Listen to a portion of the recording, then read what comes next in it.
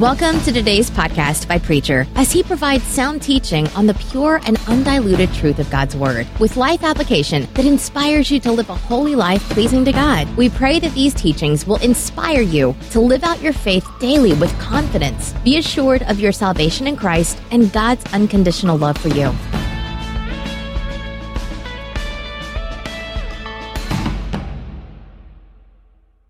Our scripture reading this morning will be taken from the book of Isaiah, the 9th chapter, and beginning with the 2nd verse.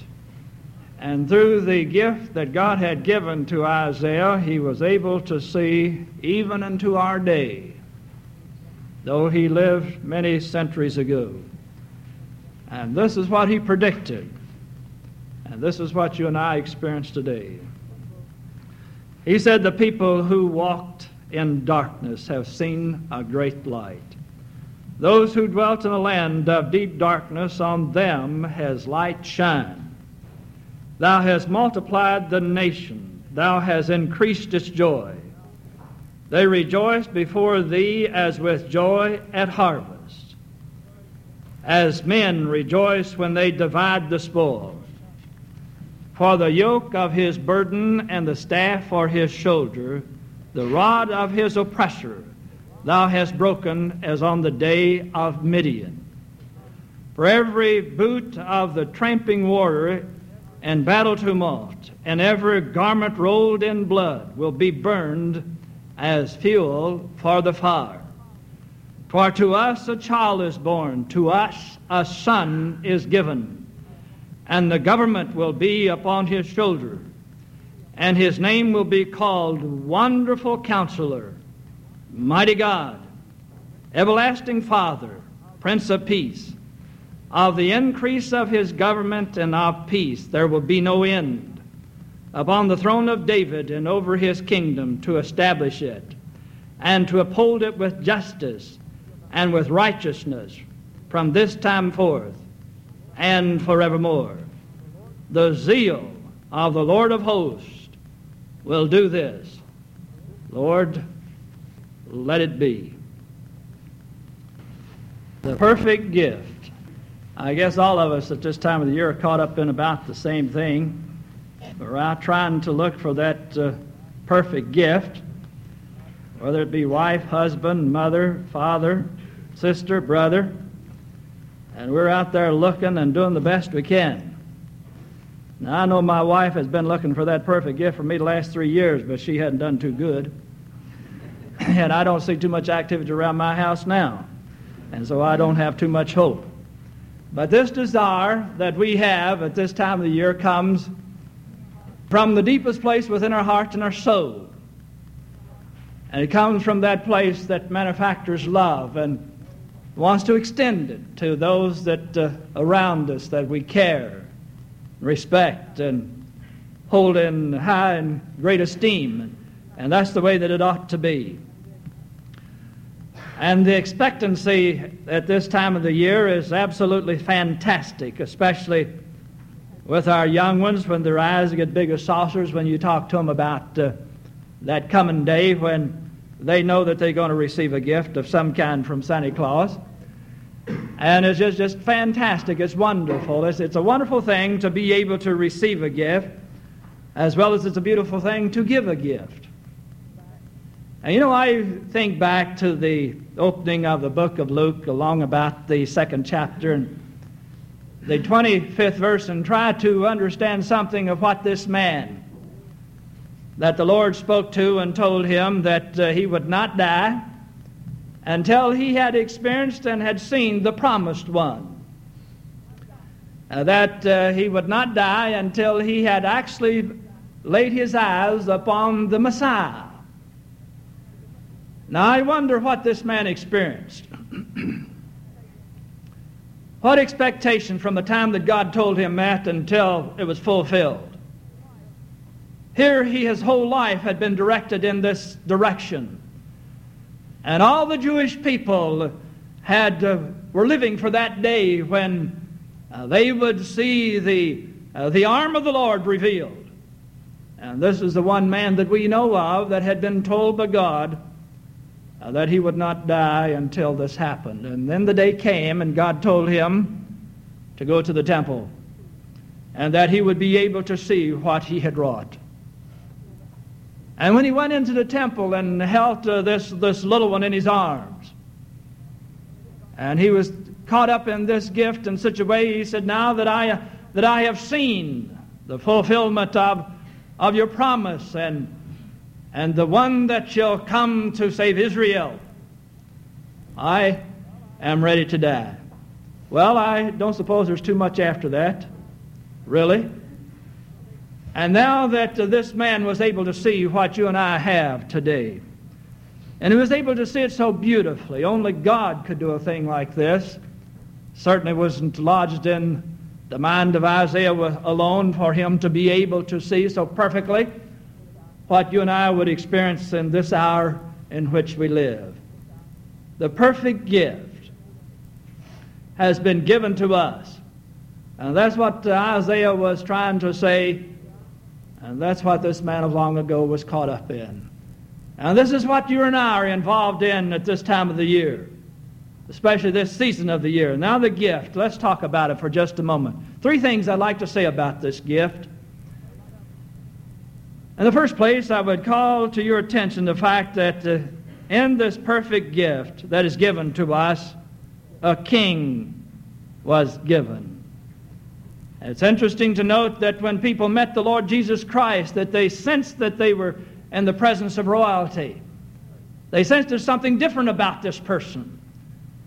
And now, not the kind of king that this world has, but he was a different king, sort of a peculiar type of a king. He was a king that would lead his people, not drive them. He would go before them always. And I remember the last night that he was here upon this earth, he told his disciples, you remember, and talking about his adventure leaving this life and going back to be with God. He says, I go to prepare a place for you, fulfilling the promise that was made of long ago, that he would be a different type of a king. And then his army, that those who belonged to him, his equipment and his power and his might would be something used in a different way. They would not be equipped with instruments of death and destruction to subdue people, but it would be a different type of power that would be used. The strangest kind of power, the power that is found in love. Well, that is a switch, isn't it? And dear ones, it has not changed today. Our orders are one and the same as it was that Isaiah was able to see 2,000 years before it happened. And they're the same 2,000 years after it happened for you and for me today. The ruling power will be one of love. And the strangeness of this king is matched with the strangeness of his kingdom. It is a kingdom that is on this earth, and yet it is not really a part of the earth because it is different from. And the strangeness about this kingdom could be marked by 2 or 3 things. Number 1, this kingdom is one that includes all people. All people. Now when a ruler comes, even the best of them, hacking and hewing and cutting out a kingdom, as we are being a witness to today, and our people, some of them, some 50 of them, are involved in it. What a disappointment it was to know that this man who claims to know God, that would come hacking, hewing, and cutting the way that he did and is. And in his kingdom that he is trying to set up, as always with the earthly kingdom, there are those that he includes, and there are those that he excludes. There are those he tolerates, and there are those that he kills. And there are those that he enslaves and tries to force them to be his servant. But not so with this kingdom. Not so. It's a kingdom that takes in all people everywhere. And this kingdom is an eternal kingdom. Oh, the Pharisees, the coming of the Jesus, they thought theirs was eternal. I was, as some of you were involved in one by the name of Hitler, who said his The reign would be a 1,000 years. And so with iron and steel, he tried to cut out a kingdom, and nearly did it. But there were those that he enslaved and those that he marked to kill. And his kingdom did not last too long. But the kingdom that you and I belong to and have a possibility of belonging to, and is marked in such a beautiful way this time of the year, is one that is eternal. The strange claim of these people, though, are not to be supermen or a super person. We have no claim to fame outside the fact that we claim the Lord Jesus Christ as our Savior and as our Lord. And we have been called to serve all people everywhere.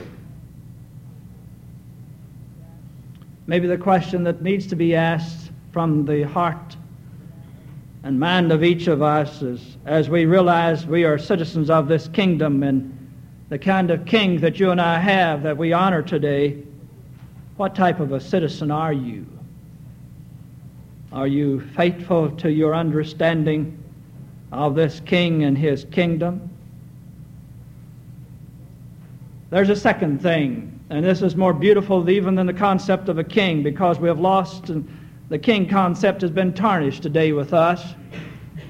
But the Jewish people thought of the king as being something fantastic and wonderful, as in the day of David. But maybe for us, the perfect gift would be more perfectly revealed in the second thing, and that is that the perfect gift is one that was sent to us as a counselor, the mighty counselor. And dear ones, I would like to point out to you in the first place what a counselor is not, because we have some confusion here. A counselor, in its best sense, he is not a judge. He is not a judge. You cannot be a judge and be a counselor at the same time. Never. Now, the people tried to make Jesus to be a judge. And all you'd have to do is read in the book of Luke and the book of John, somewhere about the 12th and the 8th chapter, and you'd be able to find how desperately the people tried to make the Lord Jesus Christ a judge. But he pointed out to us in a very clear way that God did not commission him to be a judge. And those of us who follow in his way, do we know this? Or have we set ourselves to be a judge? Or do we act in such a way that one observing us would think that we have been called to be a judge, a counselor? A counselor in its best sense is not one that tells another person what to do. Now that sounds strange, doesn't it? But you know, there's a strange quirk in all of us that is a very interesting thing to behold sometimes.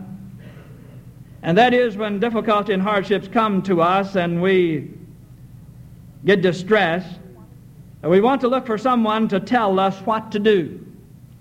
And I can still hear my old professor in this department of psychology in graduate school saying to us again and again, you do not tell people in a counseling situation what to do. You don't tell them what to do. But I remember one time I took it on myself to tell a lady what to do. And I remember she was having trouble with her husband.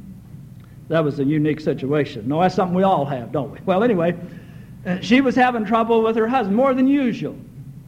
And over a period of about 6 months talking to her, I was not making any headway, and she was just telling me what a bad person he is. And I told her, I said, well, why don't you go to him and try to be firm with him?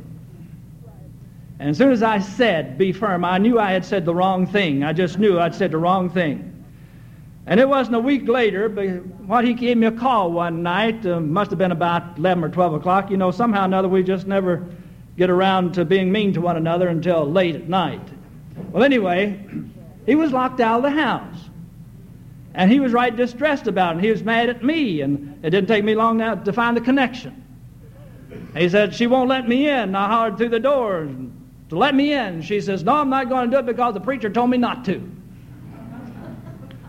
Well, it took me some time to convince him because he was a little bit inebriated.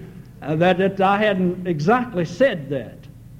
But she had taken it to mean that she was to use any force that she wanted to try to correct her situation. Well, the counselor in the best sense is not one that tells you what to do. You see, isn't it interesting that God will not make a decision for you? Not even God will. It is something that He leaves to us, and the counselor that you and I have in the Lord Jesus Christ as such a beautiful one. He will not tell us what to do, but He will help us to do what we know we ought to do.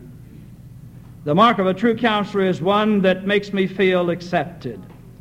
Oh, thank God for the Lord Jesus Christ. I'm afraid that God was right, that we would not feel accepted if it had been left up to the law. The only way that you and I feel accepted within the kingdom at the deepest level of our heart and soul is because the Lord Jesus Christ has accepted us. And it's not because of my goodness and my righteousness, but it's because of His love. And when that comes through so beautiful, it came through with Zacchaeus.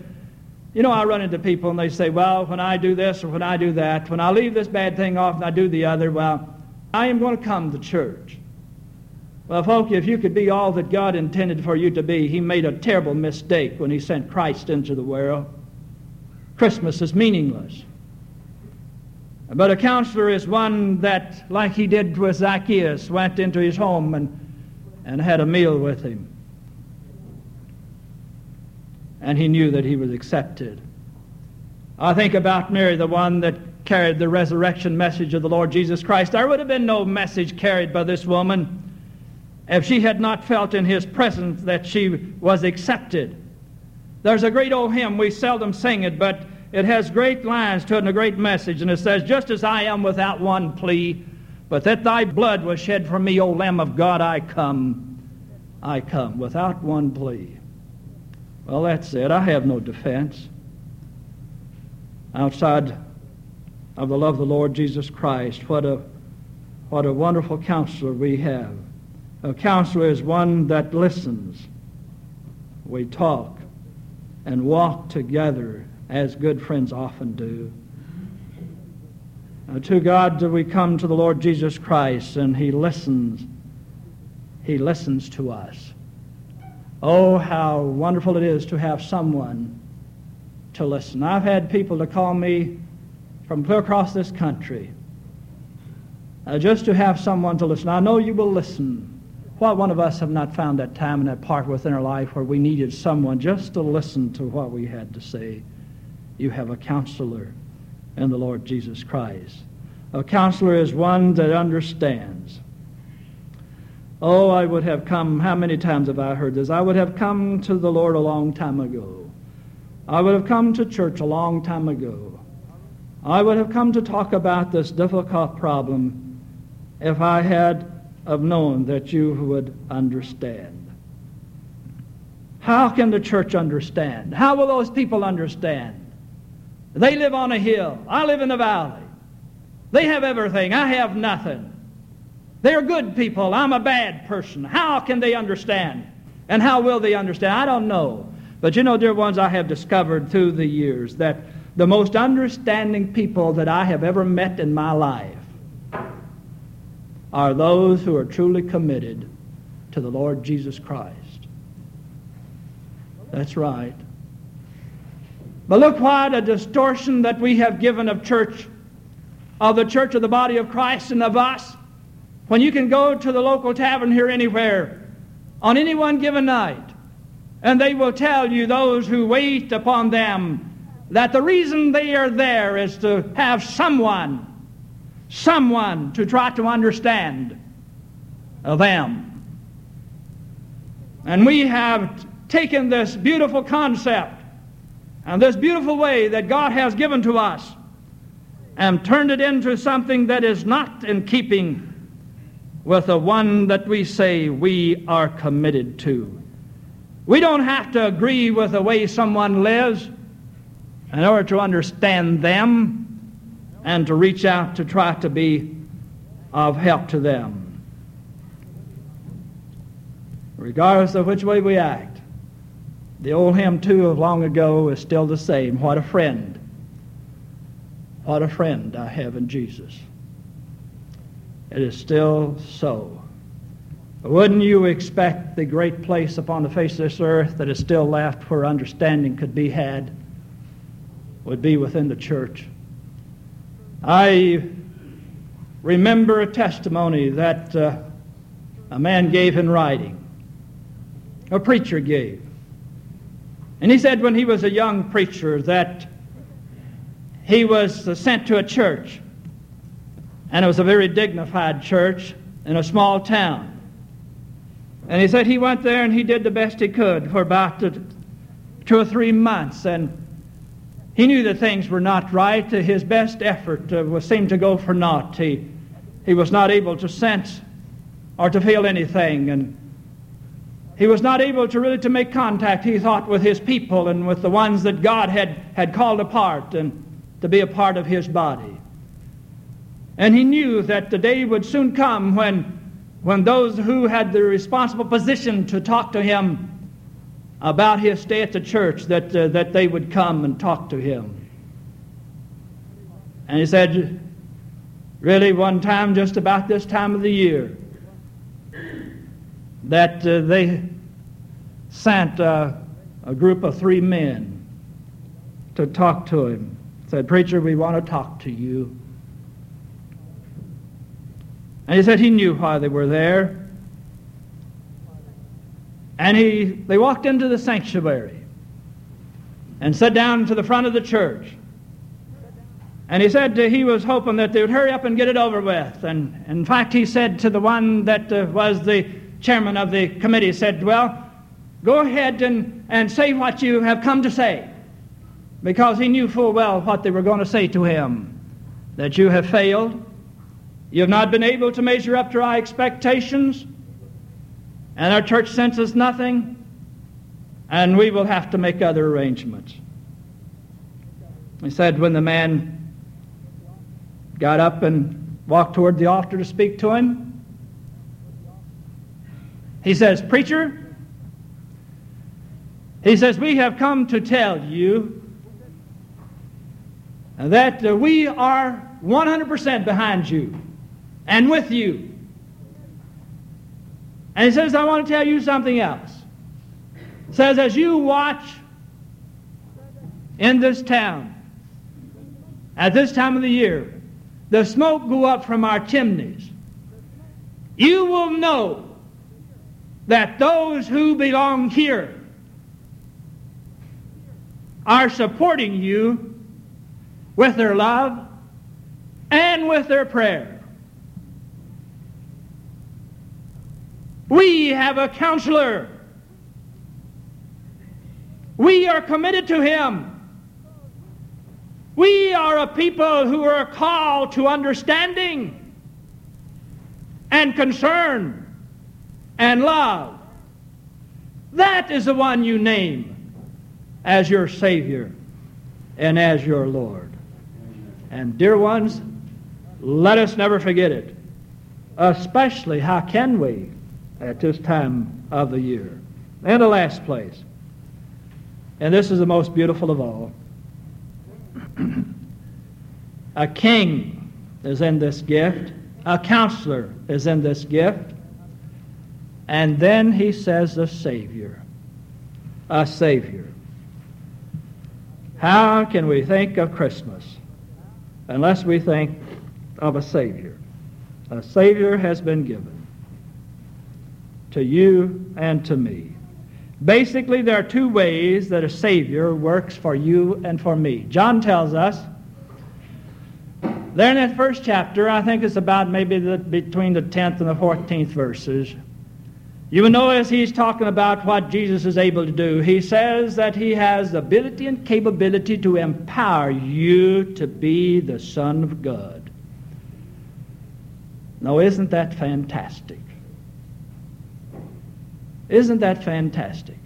He has the power to make you, to enable you to be the Son of God. That's the most fantastic thing in the world when you stop to think about it. When I look at myself and know where I'm from and who I am, and know what the lowest state that I come from, and to think that there's one who is eternal, that is a king and a counselor and my Savior, that has the power to make me part of the kingdom of God. Oh, I may have not been anything, but I am now. Not on my own. Through the gift of God, I have a Savior that has the ability and capability of making me part of the eternal kingdom of God. And my friends, what I claim for my own heart and soul, I claim equally as well for you. Isn't that beautiful? Secondly, I would like to think of it the way that Paul experienced it of long ago, when he wanted to be something so great in God's kingdom and found that he had certain limitations. And in these limitations that Paul had, he called one of them a thorn in the flesh. Whatever it was, I don't know. But whatever it was, it hindered him from being the person that he wanted to be for God. And in that instance, you remember, he says, I talked to the Lord 3 times about this, but the Lord gave me the answer in this way. He said, in effect, I'm not going to remove it. You're going to have to live with this imperfection, but the thing that I will do, he says, my grace is sufficient. In other words, I have already taken care of it, Paul, at the place where it needs to be taken care of. I have squared it with God. I've paid the price. The debt has been paid. Now go ahead and do the best you can and don't bother me with this anymore.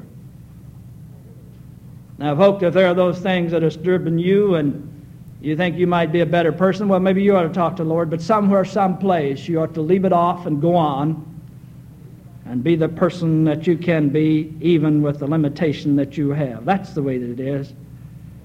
You know, I think about this angel of long ago and this tremendous message. Well, it was wonderful. The angel is right when he said you should rejoice with a great joy.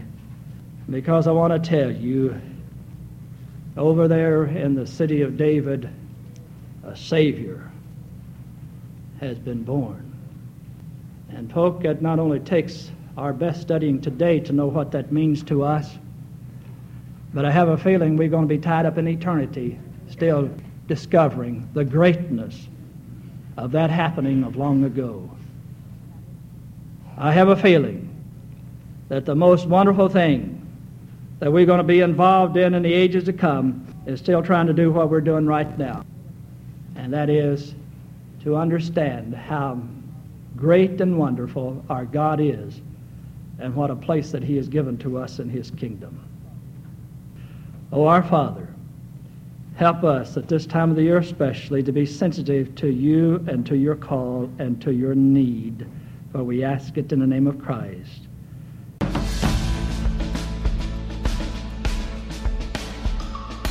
Thanks for listening. Hope you were blessed. We pray the Holy Spirit will make you a doer of His words, finishing the work He started and making you more like Christ for the transformation of this world and preparation for heaven.